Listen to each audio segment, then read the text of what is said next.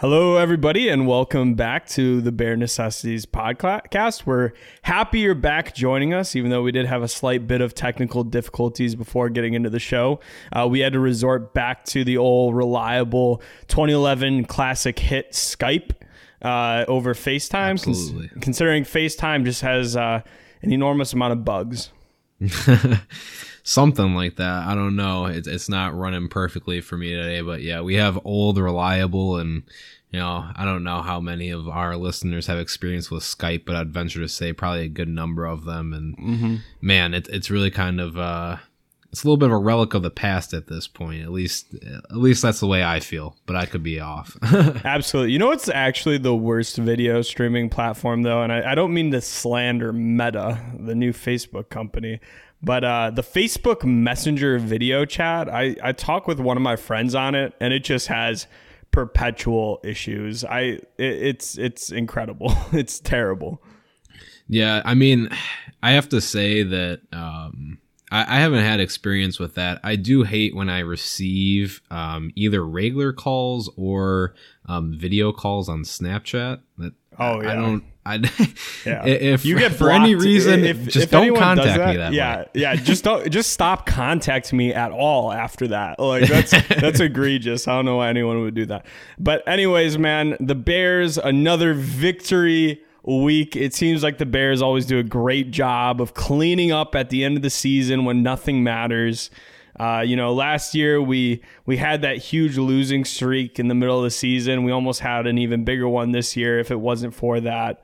What was it, like the Raiders game that we won? I can't remember. That was at the beginning of the season, but yeah.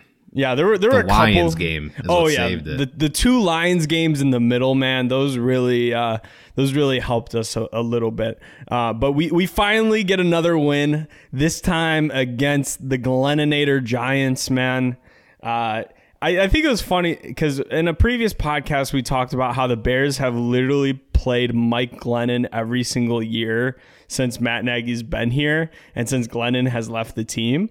I think the first year in 2018, we played him against the Cardinals. In 2019, he was on the Raiders. I think he took a snap or two in that game. I can't remember if he was just on the sidelines, but that was the one victory his team had over us. And then last year, we were lucky enough to draw him on the Jaguars. And then the year after that is this year, and we get him on the Giants. And man, what a just a terrible showing, man. That Giants team, I mean, we can talk about all the good things about the Bears in a minute, but if you want to talk about a team that should make the Bears feel a lot better about themselves, it's the Giants. Because even if Daniel Jones was playing, man, I don't know how different the outcome would have been, truthfully. Like, I think it would have been a pretty similar outcome.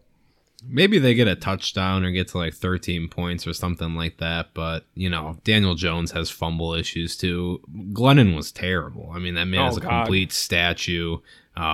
Literally no awareness in the pocket, which I'm not really sure how he has that ability to be so bad after he has so much NFL experience. But yeah, they're a truly bad football team. I mean, I was watching the game and and to get the safety in the way that they did too, just like two straight running plays where they almost didn't make it out. It was just like, you kind of knew a safety was coming at that point. Like in my head, I'm like, we're definitely going to get a safety here because it's just, you can't even imagine it. And the fact that like I can't say that I have any experience being a head offensive play caller for an NFL team. That being said, I find it very interesting that there isn't a little more creativity with NFL teams when they're playing in the back of their end zone. Like, I feel like even what might be safer than a run play is a quick pass or like a screen pass. But I guess you'll never really out of the gun, at least. Yeah. And as long as there's no free releases, you should be okay. Or just have your running back, have him be an eligible receiver and just stick right in the pocket. So if someone's coming at you, just throw the ball at the ground and it counts as a pass attempt. Like, I don't know. It's kind of interesting. I have to say. But yeah, man, this Giants team is just awful. Like, I feel terrible. I mean, the Giants did win 2 Super Bowls somewhat recently, but like, as a Giants fan, I don't know what I'd feel good about. Like, maybe Kadarius Toney, which was he even playing this week? I have no clue. If he was on the field, then I didn't see him once. I guess, Patrick Graham, their defensive coordinator, is a great defensive coordinator, but he's probably going to become a head coach this year, or at least have some good looks at that. But it's like, where talent-wise can you even say this Giants roster is good? Yeah, not in too many places, unfortunately. I think that they've had some bad luck. I know Kenny Golladay was quite lauded in the offseason, but he hasn't been able to be on the field for Forgot they even had him. We watched an entire game with them on, and I think his name got called one time, and it was for like a screen pass. Yeah, so it was just, ultimately, all receivers in that pass game were just not getting anything, especially with Glennon. He completed like 2-3 passes or something like that. Well, I don't know. At the half, he had 2 pass attempts, even though it's kind of weird how pass attempts go down, because technically if you go to a passing set and you just don't throw the ball, it's not considered a pass attempt, which is, I guess, a little weird statistically when you think about that. But it makes sense logic wise. But yeah, he had like 2 pass attempts for like -4 yards at the half. I can't even imagine what he finished with. But if you broke down his passes, it was like almost every single pass something was happening. It was like we were watching the 2018 Bears, man. Yeah. It's incredible. And like the true takeaway I want to take from this game is just like, man, despite the lack of talent on this team, this defense is fairly good. They're a fairly good team. They don't have Khalil Mack. I think we really need to give a lot of credit to Sean Desai. And I want to give another shout out to Eddie Jackson as well. We called him out a little bit at the beginning of the season, missing a lot of tackles. I don't think he's missed a tackle since like week 3, and he's been incredible with the pass defense. I think Eddie Jackson has proved a lot of people wrong. He's not getting those picks, but it is what it is. Yeah, I think down the stretch, it's been pretty impressive for Desai. I like what he's done for the most part. I do think that it's easy to say with this Bears team, like, look where the money is, and a lot of the money is on defense. Yeah, of course. But in a game like this, you are playing Mike Glennon, so you have to keep that into perspective. But, Khalil Mack is out. You have a number of other defensive starters that were not playing in this game where a lot of money is going towards. So even throughout the course of the season, towards the latter half of the year when Akeem Hicks has been out and Khalil Mack, and, we've seen, players like Eddie Jackson kind of be in and out at times as well. I think he's done a good job at managing that, and especially what we saw in the Vikings week where, he held that Vikings passing game in check. Despite being down the vast majority of the secondary. Terrible secondary. Like, guys you never even heard of. I think D Virgin, who just got cut today, by the way. I think he got waived. I think that he, started that game. He was like a starter. There were guys that I legitimately had no clue who they were that started that game. I think that a big reason why this defense kind of cleaned itself up too has been the emergence of Artie Burns, man. Like, the first game that Vildor got benched in was the Lions game on Thanksgiving. And Artie Burns got burnt bad that game on one play, and I was like, man, this is going to be just like Vildor. This is terrible. But since that point, Artie Burns has been playing fantastic, man. Like, he's been playing great. I have rarely even noticed that he was out there. And then Vildor in the slot has been so much better than Duke Shelley, which is like, Vildor should have always been a slot cornerback. Like, his makeup is a slot cornerback. I think he can be a good slot cornerback. But Vildor is playing well enough that Thomas Graham hasn't been getting a whole bunch of opportunities. Yeah, and I think that Thomas Graham could do well in that, nickel or dime kind of role where it is that slot cornerback role. I also do think that maybe just because of his mold and skill set, he could be someone that's a little bit better apt for that second cornerback position in comparison to someone like Kendall Vildor. But yeah, Vildor is someone that should have been playing inside. And when you think about, a lot of the perspective that we have on him, I know that a lot of Bears fans, look down on him for his performance, which rightfully so. On the outside, he's struggled a bit, but when he's playing in the slot, he's able to showcase some of his skill sets better, where maybe he's not always the best on the ball, but he's great at making sure tackles and bringing down the receiver when he has the first opportunity to. So I think he's looked better in the slot. And I think Artie Burns, he was someone that, going back to the 2020 training camp, we were very excited for, at least in the fact that he was someone that was a former first-round draft prospect, just kind of had an odd career. He's dealt with injuries, and of course he had that season-ending ACL, I believe, that happened in training camp / preseason, and that knocked him out for the whole year. Bears decided to bring him back, and we finally get to see him in some action this year, and I think he's done well. I mean, when you think about the amount of football that he hasn't played over the past 2 years, and you think about what it's going to take to get him back into playing form, I think he's done fairly well. And it's just unfortunate. His ACL last year too. We didn't even think about that. It's unfortunate that we don't. Once again, we're kind of heading into 2022, and we still don't quite have the full readout on him. But it's probably a lot more positive than it was going into it. So he's done a good job as well. Well, I definitely want us to give him a second contract with us. Actually, technically, he did get a second contract after he tore his ACL because he was only on a 1-year deal. But man, he has played really, really good, and he's like a big physical guy. I mean, there's been a couple times where he gets like some really nice pass breakups or got some really nice tackles or whatever it may be. Like, he has actually made an impact on this team, and I think maybe he's the Prince Amukamara to the Kyle Fuller, you get what I'm saying? Like, maybe he's that guy where you're like, he's hitting that second stint in his career, still young as can be. I think he's only like 26, considering how long. I mean, I feel like Artie Burns has been in this league forever, but he's only like 26 years old, kind of just crazy. So, I think that we should give him another contract, and it just brings some guys in to see if they can outplay him. And if they do, good. If they don't, all right, well, that's fine. I feel fairly comfortable with him. We have the 4th ranked pass defense. A lot of that is due to how good our edge rushers have been, even in the absence of Khalil Mack. I mean, you have to think that this defense is second in the league in sacks, and we don't have our best edge rusher. Played most of the season without Akeem Hicks. Just crazy, man. And I also want to give a shout out to Travis Gibson. The first sack that he had that caused the forced fumble that had a score within the first 20 seconds of the game, even though we kicked the ball off to the Giants.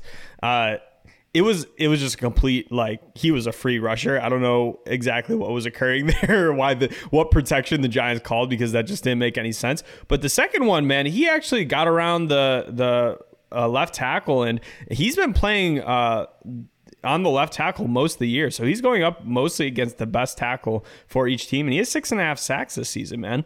I mean, I remember when we were talking about Leonard Floyd, I think he topped off at like 6.5, 7.5 sacks in his career with the Bears. So great pick by Ryan Pace. I mean, just even having him as a rotational guy right now. Yeah, 6.5 sacks as a rotational guy. I forgot to mention that as well. I think that pick has always looked to me like someone that was kind of being groomed to be the heir apparent, if you will. Someone that was picked at a right time where, Ryan Pace very well knew that this defensive front was aging and that this 2022 contract year would be coming, where there are some players that you might have to make some tough decisions to move, on from. And Travis Gibson has done a good job in the opportunities that he's had. I think that he's made impacts quite a few times he's on the field. There's been a couple games here and there where, I've noticed him on the field and maybe he's not making as much of an impact, but it's tough when you're a rotational guy to consistently get into the groove of things. And I think he's definitely had, more than a few moments where he's really shined. And, I think even a player like Angelo Blackson too is someone that also kind of shows out in kind of unsuspecting moments. It always seems like, to me, the Gibson sacks, Blackson sacks will kind of catch me off guard, but then you really think about it, you're like, these players are making an impact on a lot of plays and getting good push. In the case of Angelo Blackson, I think that Gibson also just brings a little bit of a different style of pass rush. I mean, we see it with Khalil Mack and just that sheer power, but I think Gibson brings a little bit of that we are lacking in right now that Khalil Mack is out. It's insane to me just how good Ryan Pace has been at getting these random guys off the street in free agency and having them be great pass rushers for us. It's truly incredible. Like, that really is Ryan Pace's strong suit, is building defense. I know he played linebacker in college at Eastern Illinois, but he's probably more familiar with defensive scouting. But it's even when you think back to thinking about like Roy Robertson Harris, how good he was for us, you know, or even like Brent Urban, where he was just like this random guy that we pick up and contributes on defense. You know, another player that's been completely underrated this season, and it's mostly because of the position he plays. Khyiris Tonga. Yeah, exactly. He's pretty much benched Eddie Goldman. Eddie Goldman plays like 1 out of every 3 snaps. Yeah. It's pretty nuts when you think about it. And he has been very much in there. It's just, yeah, like you said, because of position. But, man, on run plays, he's coming up and making big plays. And even to get into the backfield and get a sack is huge from that position. We've seen it on a couple of different occasions. He's just a big guy, too, you know. Yeah, he's huge. No getting around it. he's bigger than Goldman, I think. And Goldman was massive, man. I think as far as, I mean, we're going to talk a little bit about the offseason coming up, but like as far as guys that I think that the Bears might be looking to cut, Goldman's going to be one of them. Just like a lot of questionable things out of him. I know that he did have some character issues coming out of Florida State that were kind of led to him slipping out of the first round. I think we ended up drafting him in like the second round or whatever it may be. But you know, it has to be mentioned that it was a little kind of hilarious that he sat out the entire 2020 season and then comes back to the NFL, doesn't get vaccinated, and instantly gets COVID. I mean, how silly is that, you know? Yeah. Yeah, no, that it is. I don't know. I don't know how you quite explain that situation. It's almost just kind of been an odd slip into not irrelevance, but something similar to that. You know, he's slowly fading away. He was great in 2018, but I don't know if he really wants to be great anymore. But anyways, we got to bring up Robert Quinn breaking the Bears all-time sack record. I mean, I have to say it, man. I think he should be in consideration for comeback player of the year this year. I think he might even win it, truthfully. Yeah. I mean, who else? Yeah, I mean, I guess unless they want to go with someone that had like a major injury and then bounce back, I guess they could definitely say Joe Burrow. Wentz, Joe Burrow, Carson Wentz, maybe. And you know they're going to give favoritism to the quarterback, but I feel like Joe Burrow was just so young. Like you can't. I mean, I guess because he had the injury, but can you really even say that he had like a comeback year? I just feel like it was just like a next step in his development. Yeah, man. I hear you. I mean, it's tough to always call on those awards, but I think that the one thing that is cemented is the record. And, you know, it was good that he did it in 16 games. I think Dent somewhere kind of made the comment that he did it in 10. starting in 10 games. Yeah, something like that. But, I mean, it's still incredibly impressive. And the season that Robert Quinn has had, and honestly, the consistency that he's had from going from a year where he literally had a sack in the first and then the last game, and then now putting together a season where he's getting sacks in just about every game, if not multiple sacks, and having an impact while doing it, getting a forced fumble as well.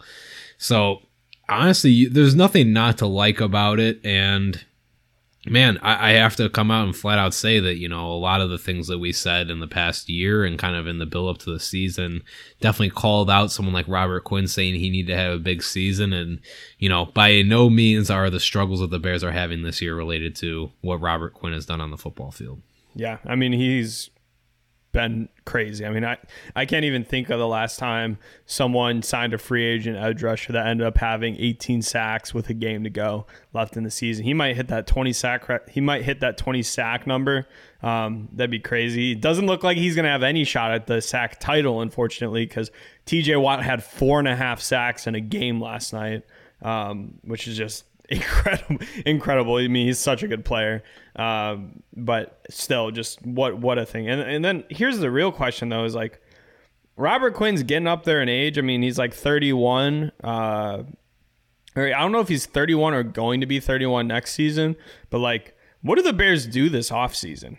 You know, like he has, to be fair, he has a great deal for the level of productivity he has. I think the Bears are paying him like $14 million a year, which is just like crazy for a player that's in the conversation for the sack title. Like, do you think the Bears should trade him or should we keep him? Because he doesn't look like he's slowing down at all. What do we do? And if we do trade him, what would the return be?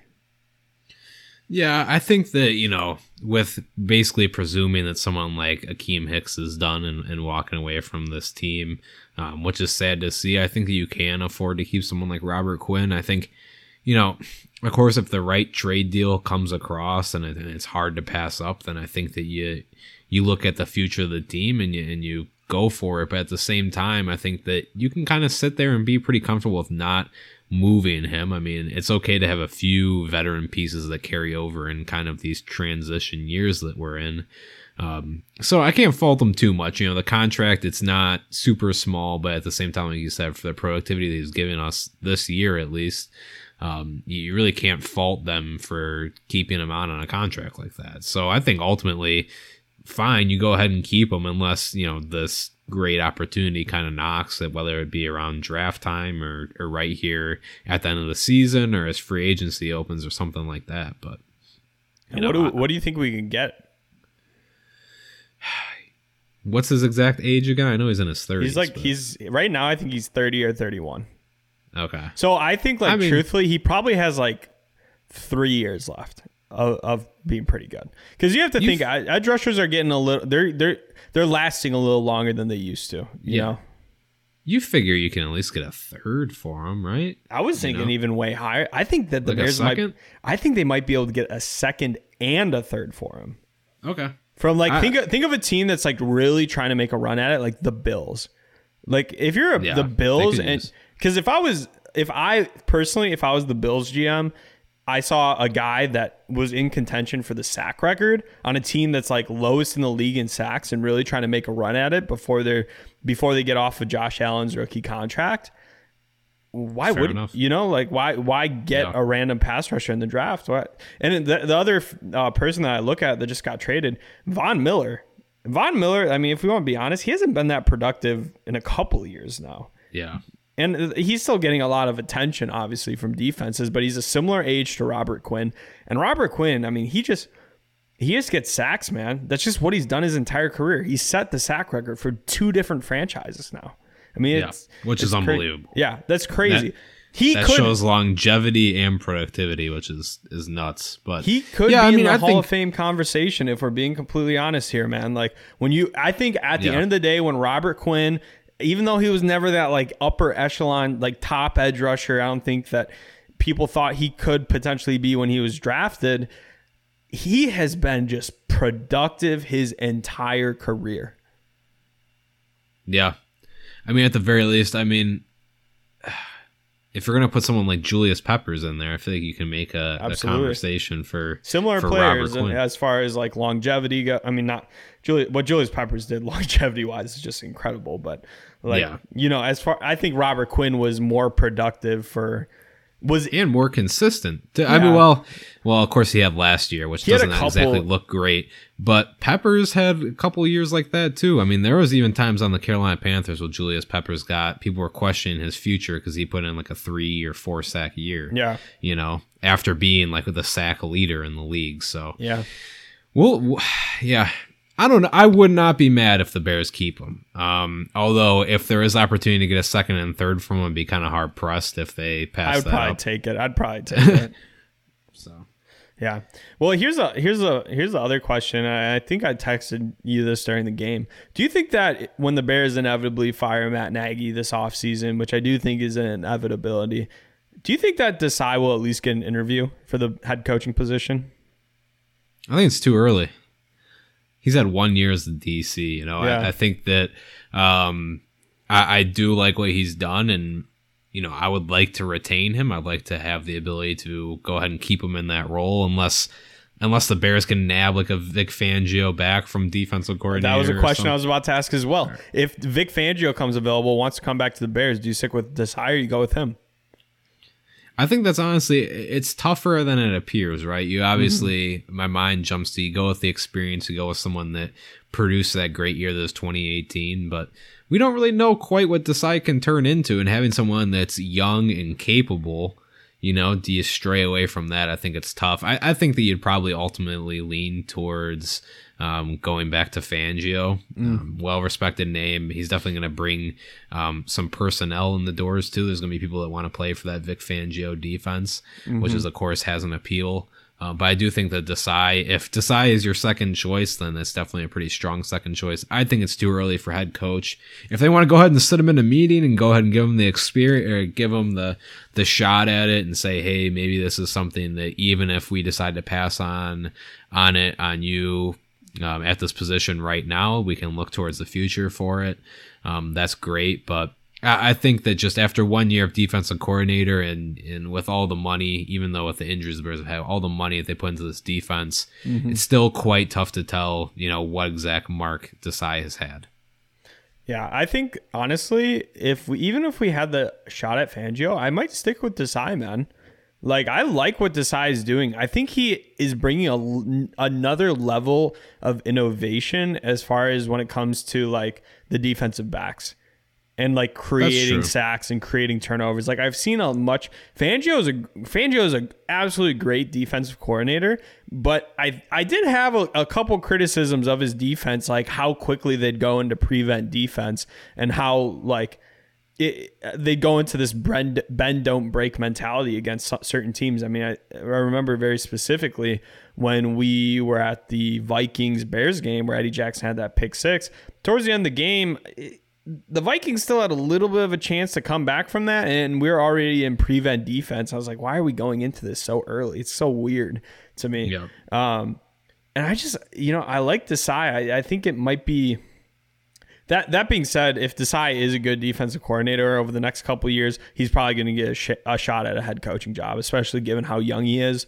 But I mean, I can't say that I'd also be that upset if we brought Fangio back. I think ultimately it's just the fear of like losing another Staley, right? Mm-hmm. That's ultimately where it stems from. Is people are like, oh, Brandon Staley was on this Bears team, makes the shift over to the Rams and then becomes head coach. And, so far it's looking pretty good for them. So I get that understanding, but I just think that at least for next season's outlook, thrusting and deciding to that position, I don't think would be very beneficial. As for what it'll look like 2 to 3 years down the road, I can't really tell you right now, but I think he's a great coordinator, and I'll leave it at that right now. Yeah, good point. All right, man. Well, I think it's about time we talk about Justin Fields, man. We've talked so much about the head coach and all the issues with it that, this episode we're going to try to stay away from it because we can understand that gets a little annoying. But I saw some straight up slander about Justin Fields from some people on Twitter, which I find so weird considering the only game he's played since that incredible Steelers comeback game the entire game has been the Vikings game, which he didn't even play that bad in. And I just think it's weird. I think that people are starting to focus a little too much on like certain statistical aspects of Fields, and they're starting to lose focus on like the bigger picture. But anyways, I saw a Packers beat reporter by the name of Peter Bukowski. We talked about him a little bit last season. He brought up the fact that Justin Fields is 2-8 when he's the starting quarterback, and the Bears are 4-2 when the other quarterbacks are starters. I think that's a very, very baseline analysis of what's going on, especially when you consider like his starts. You don't even like look at, okay, what games did he actually finish? So firstly, to break this down a little bit, Fields is actually either 3-7 or 3-6 when he actually finishes the game, and the other QBs are like 3-3 right now. And the other QBs, they beat the daunted Seahawks, Giants, and Lions. I think it's a very baseline analysis. What are you saying? Yeah, I think it's very considering Fields faced like the Browns, the Raiders, the Packers twice, the Bucks, the 49ers, playoff teams. It's way too baseline. And as someone that works for PFF, you'd think that they would at least go a little bit deeper into the analysis with that. And then I saw a lot of Bears fans, going back at that. We need to remember that the teams that Fields lost to obviously were the Browns and the Bucks, which were the most egregious games. But the 49ers, he actually tied the game for the Bears, and then the defense let it up as kind of time expired, let the 49ers put up a late touchdown. And same with the Steelers, like 2 of those losses. In the Vikings game, Fields played pretty well, I think, personally. So I guess right now, like, where do you stand with Fields? I feel extremely confident with Fields. I'm very happy we drafted him still. I'm happy that we drafted him. I mean, I'd be lying if I didn't feel like he still has a little bit to prove. I think that he needs to show still a little bit of that maturation and getting the ball away. Making that second to the third read at times. I think sometimes there is a little bit of that. He takes a little bit too long. But, that doesn't weigh out well with how poor the offensive line was at some points in the season and kind of the situation that put him in. Very much look at the Cleveland Browns game. I think there's still more from Justin Fields to see. But that's a good thing. I mean, I don't think that Justin Fields goes backwards from here. I think that he's making steps forward. I would love to see him in this final game against the Vikings. I would love to see Justin Fields on the field for one more time, well, here in 2022, but for the 2021 season. I think that the whole point of making that Foles and Dalton technically have a better record is, like you said, when you put the wins into perspective, it just doesn't quite stack up. And there's other things that play into it too. I mean, two of those wins have come in kind of like what I would necessarily call like garbage time in the season, especially for non-playoff teams. I mean, these wins, these past 2 weeks, while they've been great because we've won, they literally mean nothing. Yeah. And you need to question if the outcome would be differently. Do I think that Justin Fields would have lost the games versus the Lions and the Giants? Hell no. I think that the quarterback, I think that Andy Dalton did almost everything he could to potentially lose that game. Andy Dalton almost threw like 4 picks in this past game. Are you kidding me? Yeah. I think that, Fields has not been perfect. I can't say that I've been completely overwhelmed with confidence about what he can do in the NFL, but I do think that there's not really much being done for him right now. Just the style of offense that is being run. I'm not saying that Justin Fields is someone that constantly needs to be doing RPO, this, that, and have an offense tailor-made to him like Lamar Jackson, but at the same time, he hasn't had the time to do what he does best. And we've been saying that since the beginning of the year, is throw deep passes. Yeah. Exactly. When you have something that's restricting your best asset or your best characteristic, and we knew this when we drafted, or when the Bears drafted him, it's hard to fault a guy when he can't really go out there and do it. And then he's being asked to, at times run an offense that looks similar to what Trubisky was being asked to do. It's just, it doesn't quite, mesh. And I think that really, when you think about how this year has went for Matt Nagy and the Bears, it's really tough to do any kind of judgment for most people on the offensive side of the ball. You know? It doesn't stop with Justin Fields. It goes on with someone like Khalil Herbert, David Montgomery. I mean, what? Are we going to trash David Montgomery for throwing a pick? No, that was a terrible play call. I mean, come on. It's just, you have to really take a step back, I think, when we're looking at with Fields. And I don't think we should necessarily lose any confidence. I think overall it was a decent season. I'm glad we got to see him play in some games, and now I'm excited to see what Fields can do in an offense that's built a little bit more for him. I think that the biggest thing with Fields is like he's given the issues that this team has had, he put the Bears in position to win a lot of games. He's not quite at he's a rookie quarterback. We need to remember this. He's a rookie quarterback. You can't expect him to always win the game for the Bears. But he put us in position to win games. Specifically when you look back at the comeback against the Steelers and the comeback against the 49ers, a lot of both of those games, which were essentially his last 2 games, not including the Vikings game, his heroics put us in a position that we could win that game when we probably should have had no business being in either of those games. Yeah. And that's the thing is like, it's so rare to see a rookie quarterback be able to do that. And there's so many times where I had PTSD from having like Trubisky or Dalton or Foles or whatever trash quarterback the Bears have had, Glennon, where I'm like, okay, the moment's so big that we're inevitably going to just throw a pick and this game's going to be over. And Fields never fell to that. Another thing that I see some fans are criticizing Fields is they point to his stat line. So you know what I did before this podcast? I actually watched back and found every single Justin Fields interception. Okay? Let me tell you this. 7 of them hit a wide receiver dead in the hands, and 4 of them hit a wide receiver dead in the hands, and they deflected, and 3 of them were batted down at the line, causing an interception. Which is a lot that you can that's something you could build off of, you know? Like if I'm having a rookie quarterback throw 10 interceptions, that's the way I want him to do it. You know, obviously you hope there's no interceptions, but it's like to have so many be just deflections and have his final stat line being that he threw less interceptable passes than he actually had interceptions. That's incredible, man. Like I think that's great. The issue with Fields is you want to see him score more, you know, like he needs to score more. And this is a consistent issue that we've seen out of all of Matt Nagy's offenses is that they just can't score. Look at the Lions game. Justin Fields threw like how many deep passes? I think he threw like 5 passes beyond 40 yards and completed them. Yet he has 0 touchdowns on the day.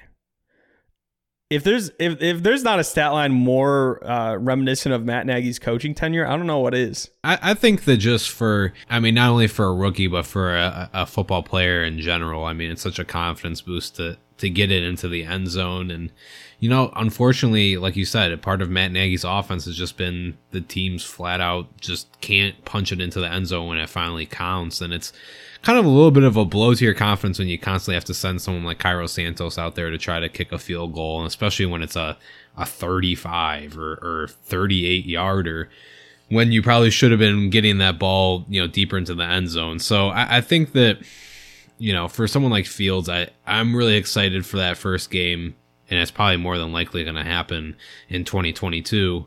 Well, it's definitely going to happen in 2022, where he can go out there and throw like 4 touchdown passes. It doesn't even have to be that he does it with 400 yards. Like, he can do it with 200, but get him in position to throw 4 touchdown passes, or, you know, 3 touchdown passes and a rushing touchdown, 2 and 2, you know, 1 and 3. I don't care, but, you know, that first kind of game where he's able to get 4 touchdowns, I'm going to be real excited for him.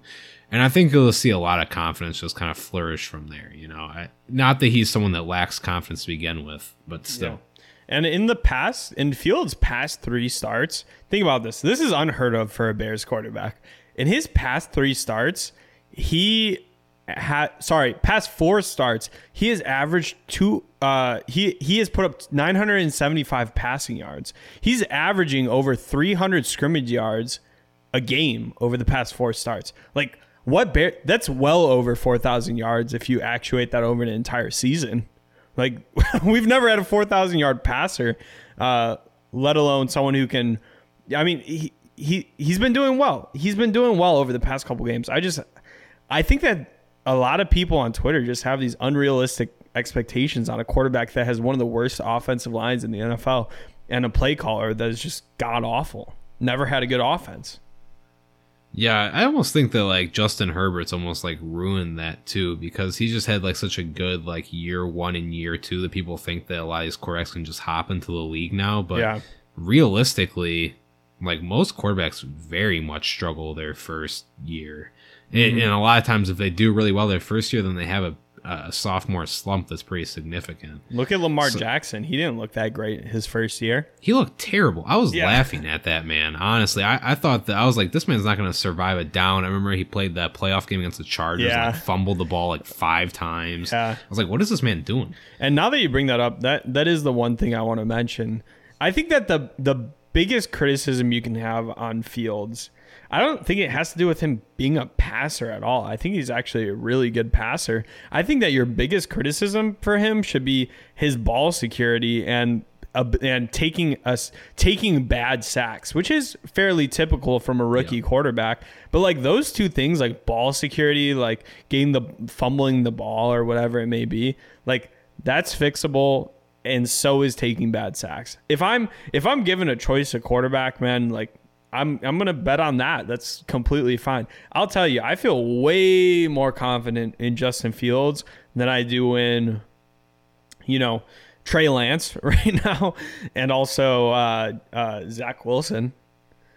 Well, I'm tired of honestly the comparisons across the rookie class, because I think that each one of these quarterbacks is so uniquely their own player that you can't really compare them. I mean, comparing like a Justin Fields to a Mac Jones, it is totally different. They are playing in two totally different worlds right now, and not because of their skill level, but just because the scheme is completely different. What Mac Jones is asked to do on the Patriots is completely different. We've hardly seen Trey Lance. I mean, we've seen Trey Lance for... Well, this last game against the Texans, we saw Trey Lance. And it was not that good. Well, but see, the other thing is you'll hear the opposite perspective, though. I saw a lot of beat articles saying that Trey Lance did fantastic. Yeah. And every now and then you'll see such conflicting things on Justin Fields too. One reporter will say that he had a terrible game, the other one will say that he did great and he put the Bears in a good position. You know, and you'll see that Trevor Lawrence, I mean, unfortunately, he's in Jacksonville, and I think we can pretty much leave it at that. And Zach Wilson too. Urban Meyer as a head coach. Yeah, exactly. It's tough to compare these situations, and you know, we laugh and you're like, oh well, you know, Trevor Lawrence had Urban Meyer as head coach. Fucking Justin Fields got Matt Nagy as a head coach. You know, like one of the worst possible situations as far as head coaches go.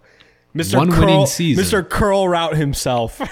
One winning season and already proved that he couldn't develop one quarterback. So hey, one winning season, but 3 seasons not losing. 3 out of 4. Yeah. He hasn't had a losing season yet, bro, technically. Well, yeah, until the yeah. Until next week. All right. Until Sunday at about 3:30. Yeah, seriously. Yeah, I mean, I think that there's a lot of old school Bears fans who are just I feel like as time passes, like since we've really seen Justin Fields, they kind of revert back to their classic Bears fan mentality, which is like, oh my God, this is so bad. We're so bad. We need to redo everything. Just be happy for once. Like, I'll tell you, I feel like 10 times the level of confidence in Justin Fields than I've ever felt in Mitchell Trubisky. Like, even after his good year with Matt Nagy, I think there was still a lot of questions that we had on him, you know. But with Fields, you know, I feel good about him. I would be really, really shocked if Fields doesn't turn out to be at least a half decent NFL quarterback. And I think his ceiling is an amazing NFL quarterback. His ceiling is absolutely an amazing NFL quarterback, and I think that as someone that can potentially have longevity for this team, he is someone that more than likely should break every single Bears passing record for this team. I think that I agree. Setting the expectations kind of over the pace of his last 4 games, if you put his passing yards, if you actualize that over an entire season, he would already break the passing yards record for the Bears.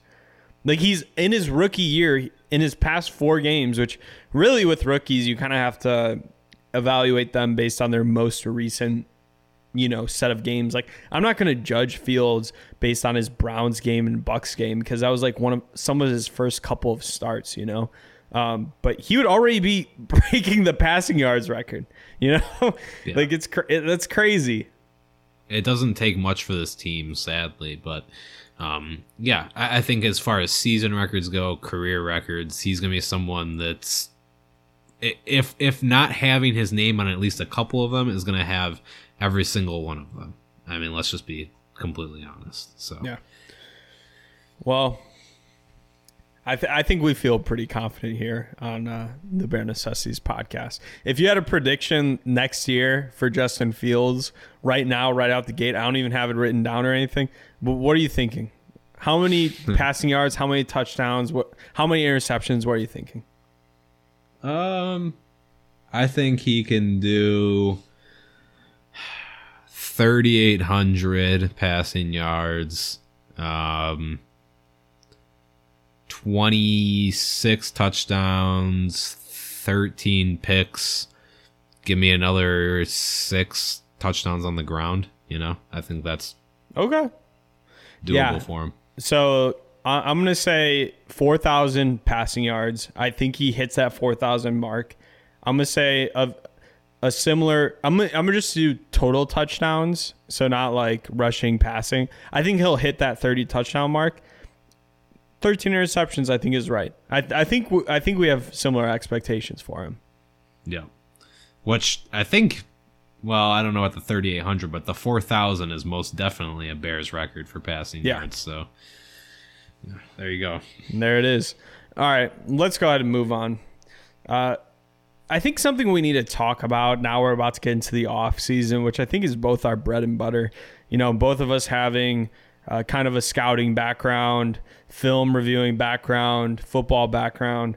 We do a good job in the season, but I think our bread and butter is this off season, kind of figuring out how the Bears can solve their issues. Who really are the Bears' key pieces for this little retool that we're doing? You know, like I think some people think we need to rebuild. I disagree with that. I think it's more of a retool. I know Zach will disagree with that significantly, but who do you think really are the key pieces that we're going to look at as young talent that's going to become the leaders of this team going forward? Yeah, I think the one that jumps out of the page, Darnell Mooney. I think he's your solidified offensive guy, someone that's, you know, he could be your one at some point, but he's going to be a starting wide receiver, at least your number 2 wide receiver. He's been the one this year. Yeah, well, he's been far and away the one. Are you kidding me? This team hasn't even had a second receiver. He's been the one, and there's been like a 3 and a 4. They just do one wide receiver sets every game. It's clear. Yeah, right. But I think Darnell Mooney for sure, and then I think your running back. I think that you have your one wide receiver there for sure, and I think Justin Fields, of course, kind of goes without saying. Don't really even want to address that too much. Very clearly, your quarterback's going to be one of the most important pieces. And I think your running back tandem of Montgomery and Khalil Herbert. I think on the offensive side of the ball, I think that's really where it kind of runs out. And of course, you have your pieces on the offensive line. I think Larry Borum has been tremendous, so I think they need to keep building around him. Hopefully, Tevin Jenkins. And keeping a piece like, you know, Cody Whitehair around and James Daniels. I think those are 2 people that are going to stay around, but maybe not key build around pieces. And on the defense, I do think that, you know, someone like Travis Gibson, I think is a piece that you're ultimately going to end up building around. Roquan Smith absolutely goes without 100%, saying. I mean, he is a monster. And given the contract that the Bears have with him, Eddie Jackson. Absolutely. I think that really rounds it out. I think Jalen Johnson, I don't know if he's necessarily a build around piece. I think he's a steady force. He's kind of your Peanut Tillman of these eras. He kind of seems like you're constant in the secondary, and we'll see what we get from everywhere else. But I think, you know, Roquan's your steadfast number 1 on that defensive unit. Yeah, I mean, you mentioned that almost every single person I have. I'll read off all my players. On offense, of course, Justin Fields, Darnell Mooney, David Montgomery, Larry Borum. I think Tevin Jenkins, with the exception of his penalties that he's had a difficulty with, I think he's been good, man. I think he's been really good.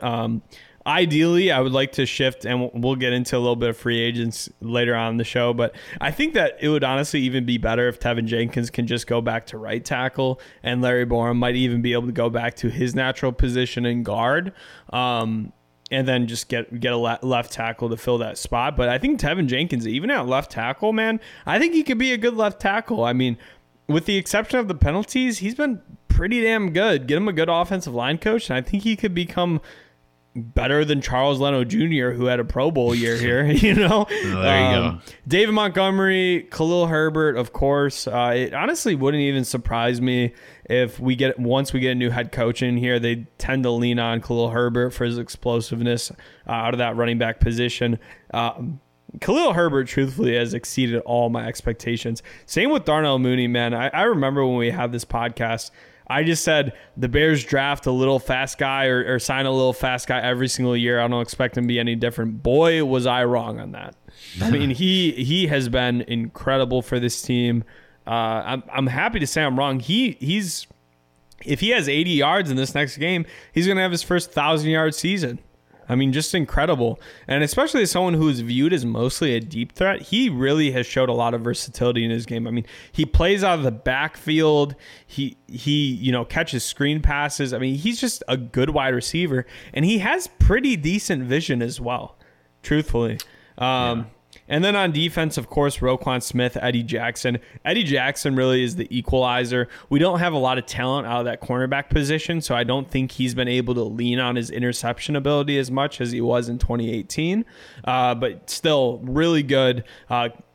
Growing as a tackler for sure, became much better as the season transpired, had a couple key clutch tackles that prevented touchdowns on running backs, which is, essential for a free safety position.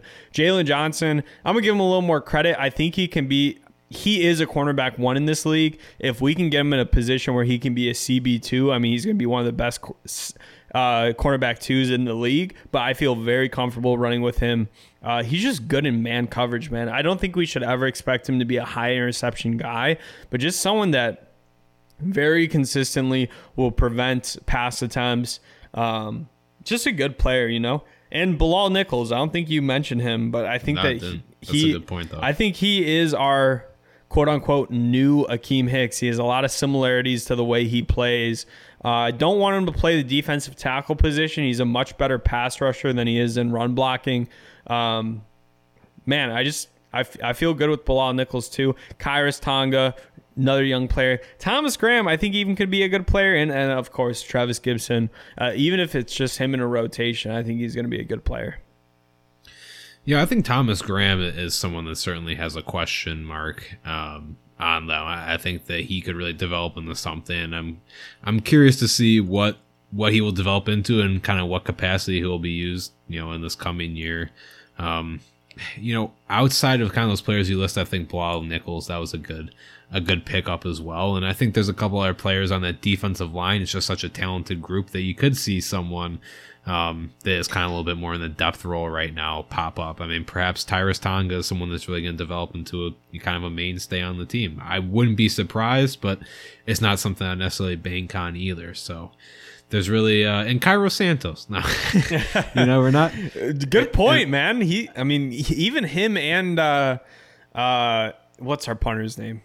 Damn. He's actually a free agent this year. Pat O'Donnell. Yep. Man, another Ryan Pace find. Both of those guys. I mean, they've been pretty good. You know who I need to actually give another piece of credit for? Damian Williams, man. He has been a stud on special teams. He blocked a punt this week. Yeah. Blocked a punt this week, and then he also should have had a touchdown on a blocked punt against the Packers, but somehow that got wiped away for no reason because apparently Kendall Vildor didn't get inbounds quick enough, which was just ridiculous. Don't even get me into that. But yeah, I'm surprised none of us said Tariq Cohen. Man, I like Tariq Cohen, but I worry. I mean, he hasn't played in 2 years now. I'm kidding. I mean, with all due respect to Tariq Cohen, I said that as a joke, but we forget how good he was in 2018 and when used, even when in 2019. Used properly. Yeah, when used properly. That's I don't know. I hope he can get back to it, but let's go ahead and move on, guys. I think there is a decent amount of young talent on this team, even though we technically are like the oldest team. A lot of the age is on our like supporting cast, guys like Danny Trevathan, who isn't even a starter on the team. There is a lot of youth on this team and a lot of reason to be hopeful, but man, you're wearing a Michigan sweatshirt right now. I think we have to talk about the Bears rumors to be interested in Jim Harbaugh. Michigan's finest at this point. I think he ended the season with over 75% rushes, 25% passing downs, which is incredible in college football. Made it to the playoffs. Which stop talking. That's exactly why he doesn't need to be the coach of this team. I mean, come on. I just don't think that his mold fits. I really don't think that what he wants to accomplish, what he's done, even what he's done in the past with the 49ers, and what he's done with Colin Kaepernick, there's nothing that screams to me as this man needs to be the head coach of the Chicago Bears. See, but you have to question, Did John Harbaugh run so heavily on the run game because he wanted to or because he had to? Jim Harbaugh, excuse me. Because he had, I mean, probably a little bit because he had to. That's what I think it was. Like, I think he can pass. I don't think that he's like this old school John Fox. Like, we need to give Jordan Howard the ball 350 times in the season. He prefers it to. I mean, he likes to grind it down, and to a certain extent, let's be real, this is starting to come back into football. There's more teams that are doing this. Titans, as far as really grinding the ball down, because Tannehill has been not that great this year. He's terrible. I mean, when you look at it, if you can establish the run game like that, and you have the lead in the fourth quarter, usually the game is absolutely yours. You have the defense gassed, and you have them at will. So I think there's something to really be said for that. Okay. Yes, Jim Harbaugh can certainly pass, and he can. I think Jim Harbaugh is a good football mind. I don't know if he's absolutely top tier, but I think he's a good football mind. I think he has a good charisma. I think he can build a good locker room as well. Competitiveness. He has his quirks. He's kind of a quirky guy, and I think that kind of makes him a little bit more likable too, even from the player's perspective. I think that players are kind of divided. They either love him or they hate him. Yeah, which is fair. I think that, would he be the worst option for the Bears? Absolutely not. Honestly, if you're being real, if he's a serious candidate, he's definitely a top 3 candidate. And with the quality of coaches, you could very well make the argument that he's number 1. It's kind of indicting on the caliber of coaching prospects that are out there. But I think if you're serious about, making this next coaching hire be absolutely about making Justin Fields the best quarterback he can possibly be, I think you really have to ask yourself, is Jim Harbaugh really that guy? Maybe he is. I could be wrong, but I don't think so, personally. See, I've always viewed Jim Harbaugh as a better NFL coach than a college coach. And I think that there are coaches like that. Like, I would say, even though Pete Carroll did have a lot of success at USC, he's still definitely a better NFL coach than a college coach. Wouldn't you agree? Really? No. Really? Yeah. I mean, he won one Super Bowl, was in multiple Super Bowls. I mean, maybe recently he was not as good, but in the past, I guess he was an elite college coach as well. Maybe it's a little hindsight bias. I look at USC from 2000 and 2007 as a top tier, absolute football mecca. Honestly, I think right after the success of Miami and the U calmed down, it was all about USC at that point. And we're talking Carson Palmer, Leinart, Reggie Bush. I mean, Glendale White. I mean, come on, those are names. Yeah. No, you're right. You're right on that front. But you also have to admit it's a lot easier to sustain success in college than it is in the NFL. 100%. That goes without saying. So yes. I think maybe he's equivalent, but I think Jim Harbaugh, when he got to Michigan, I think that, no offense to Michigan, I know you're a huge Michigan fan, and they've done great with their program over the past, since Harbaugh's gotten there, truthfully. I mean, they've been a pretty decent program. But do you really think that Michigan will ever be the program that has it all? That has it all? Yeah, that's a perennial championship winner. Oh, perennial championship winner? Those days are a little bit behind Michigan, in all honesty. I think they're a team big enough caliber they could win a national championship in the next 10 years. Very possible. I agree. Are they the next Alabama?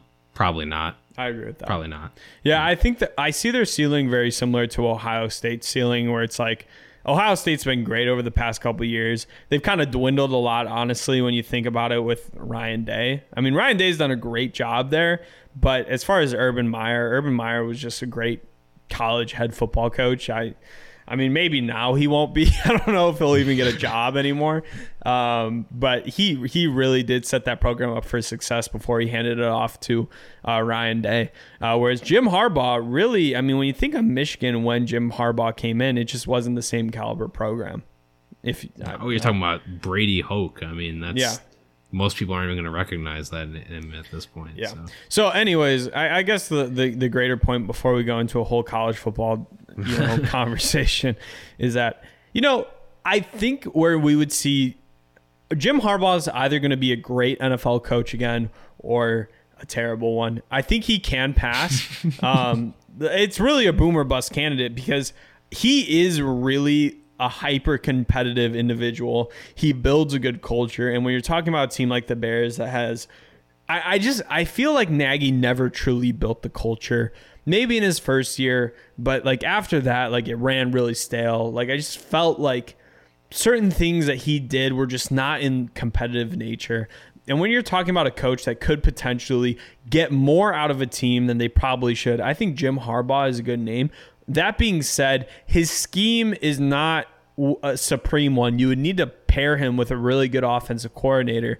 And we need to figure out, will his ego will he get too much into his head that he can't even, allocate those duties to an offensive coordinator that will just take full control of the offense? And then what sort of instability will having an offensive coordinator that isn't the head coach, that's the main mind behind the offense, bring to the scheme? I think it's kind of similar to Pete Carroll's hiring with the Seahawks, because Pete Carroll was never really like the true offensive or defensive mind. He was just a winning coach.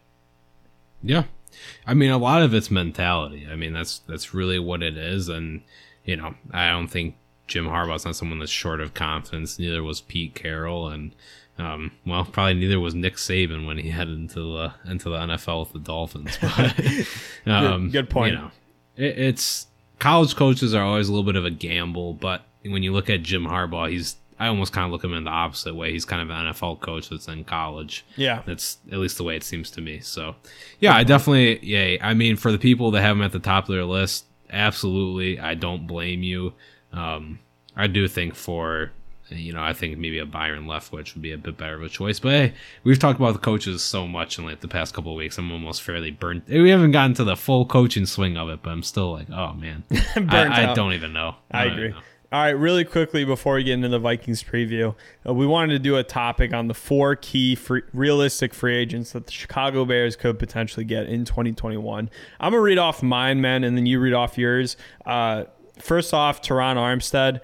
I think that he will end up getting free from the Saints because I think the Saints are heading towards a little bit of a rebuild that's going to take a little bit. I think if you get him at left tackle, they'll really sure down the left side. You can shift Jenkins to right tackle, Boren back to guard, and then potentially Whitehair back to center.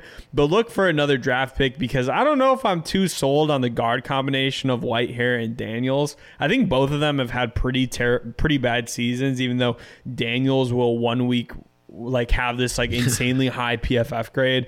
I could be wrong, but I'm just not sure about anybody. And I think just throwing a bunch of money and draft picks at the offensive line is what the Bears need to do this season. Mike Williams, we're going to let A-Rob walk almost certainly. Williams, he's a deep threat, even though he's not super speedy, but I think he really would solve a lot of the issues that the Chicago Bears have with as far as having a dude that can just box out, have good catch radius. I mean, the man catches touchdowns for a living. So why don't you give me your 2, and then I'll go back to my last 2 at the end.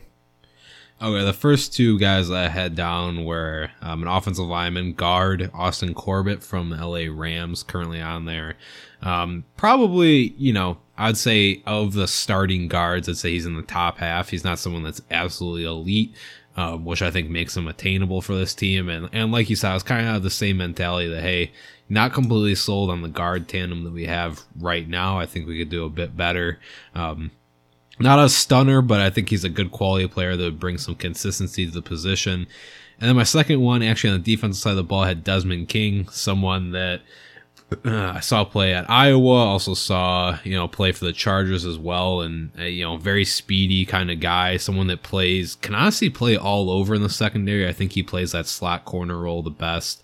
Can also bring you some real value on special teams. Bears may or may not need that, whether or not they keep Jakeem Grant or not. But someone that brings multiple value, multiple places. I think he's also a good cover corner. Actually made the Pro Bowl for defense as well. So someone that's pretty good, and I think can give you a lot of my players were kind of a little bit more. They're not huge splash players. I think they're kind of more complementary players, but at the same time, in my opinion, good fits. Yeah, I agree with that. And my last two guys, Dante Fowler Jr., I'm sure a lot of Bears fans hate him because he was a total I'm not even going to use the word. He was a jerk to Mitchell Trubisky. If you don't remember that. And honestly, I kind of like that mentality. I wish this Bears team had some more guys that were just more aggressive in their mentality. I think that's something that really separates Akeem Hicks and Khalil Mack from other guys on this defense. It's just their mentality that they have. And then also Rasul Douglas, man. I know he's not a big name, but he has filled in so well for the Packers in the absence of Jair Alexander. I think having him as a potential number 2 cornerback option would be pretty good. And he's athletic. He's just played well, man, even though he's an undrafted free agent. Another name you could potentially put in there is Carlton Davis, but he's going to be worth a lot more than someone like Rasul Douglas. Yeah, I know Rasul Douglas, at least too, I think he's generated a good amount of, not necessarily buzz, but, people have definitely taken notice to kind of the work that he's been doing at that corner position. He'll get a contract north of $5 million this year, which is pretty good for a corner. Which is fair, too. I think it's fair price for him. I think my last two players were a pair of wide receivers. Jalen Guyton from the LA Chargers. Someone that, honestly, in my opinion, he just resembles a receiver that I've seen Fields throw to in the past, being like receivers at Ohio State. I think he's got the same kind of body, makeup, and the same kind of skill set, his ability to run to a point on the field, get pretty deep or get open on deep routes and those kind of plays, and can stretch the field. And I think that's someone that Justin Fields loves to throw to. And my last player just tore his ACL, so he's perfect. And that is Michael Gallup. I think if he does hit the market, then you might be able to get him on a steal. It's definitely going to scare off quite a few teams that he tore his ACL. The Cowboys might come with a similar line of thinking and just re-sign him to a pretty small contract to keep him in, and also knowing what he can do. But I do think that, when healthy, when he gets back and confident in today's medical and surgery these days, I feel like he could get back and especially be on a very nice, cheap contract and be a very quality player as well. Kind of similar to Chris Godwin. Obviously, Chris Godwin's a bigger name, but same thing that the Bears did with Allen Robinson. Got him on a really good deal because he tore his ACL. Maybe they're willing to bet on that. The only concern I would have for that guy is how quickly can he come back? Can he be ready by the regular season, the start of the regular season, or not? I don't know if that's a sure bet. I wasn't necessarily putting that into my line of thought just as so much for the future, but I think if we're banking on him being back for the whole season of 2022, yeah, maybe take a pass on him then. Yeah, we'll have to see. All right, man, let's go ahead and really quickly get out this Vikings preview. I know this is a longer podcast episode. We thank you guys for staying with us. If you're still here right now listening to my voice, please leave us a 5-star rating and review. I'm telling you guys, it helps us tremendously. Like, it's crazy. Every single time we get a 5-star review, and we will read off what you say on the podcast. We try to give back to you guys as much as we can. And so yeah, leave us a little review. Leave us a funny review. We love reading them off. Give us a little bit of takes on your Bears, and we'll go ahead and read them off at the beginning of next episode. But let's go ahead. Vikings. I think it's still an if whether or not Kirk Cousins will play.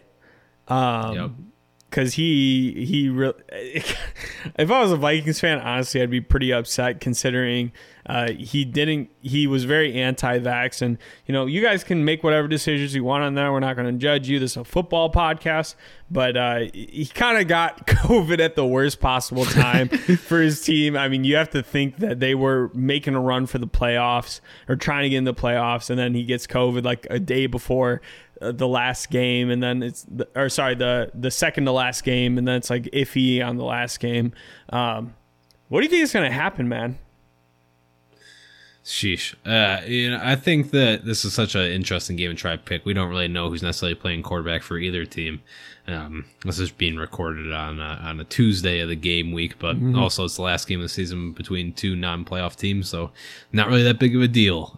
You know what? I'm thinking hopefully we see Kellen Mond play. That would be interesting, at least see a new fresh face. Zimmerman made that kind of clear, though, that we're probably not going to see him, though. So he was pretty flat out blunt about of Mond at all. Exactly. Hopefully we get to see Justin Fields go out there and play. Yeah, my initial read is somehow the Bears are going to find a way to win this game. Ultimately, that's the way I'm looking at it.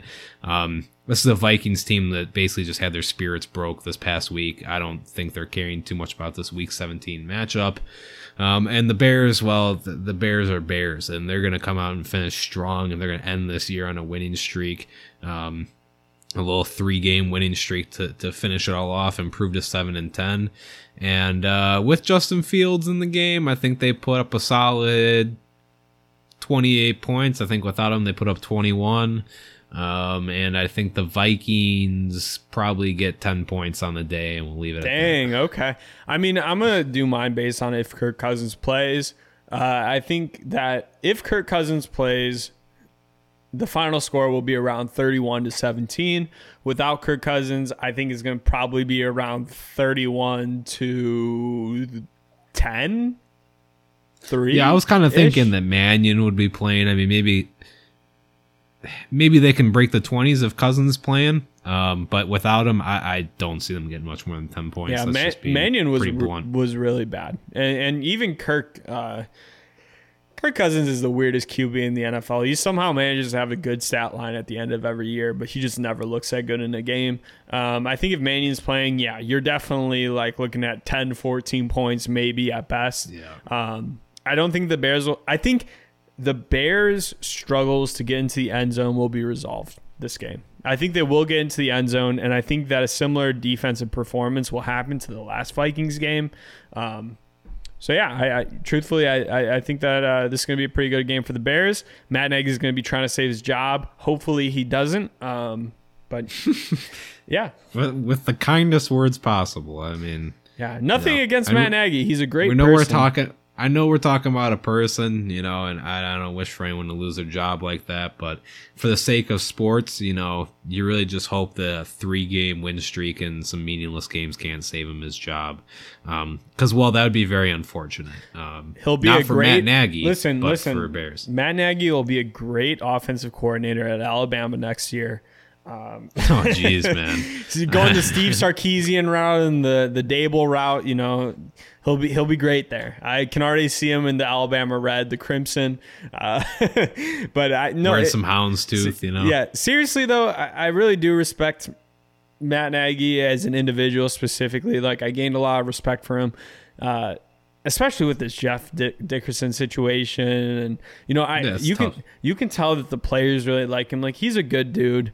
It's just certain things just don't work out. It's like one of those relationships where business is business. Yeah, exactly. As the Migos would say. As Migos would say, business is business. Okay, and the McCaskies, even though they may not treat the Chicago Bears, actually they may overly treat the Chicago Bears like a business. The football side of it would not agree that Matt Nagy is a good head coach, and he should probably depart from the Chicago Bears. But anyways, guys, thank you so much for joining us. We really appreciate you guys being here. Again, 5-star rating review helps us tremendously. We'll have a post game after this game, and I'm sure we'll have a lot to say regardless of the outcome. Yep, absolutely, and thank you again for tuning in. And as always, bear down. Bear down, guys.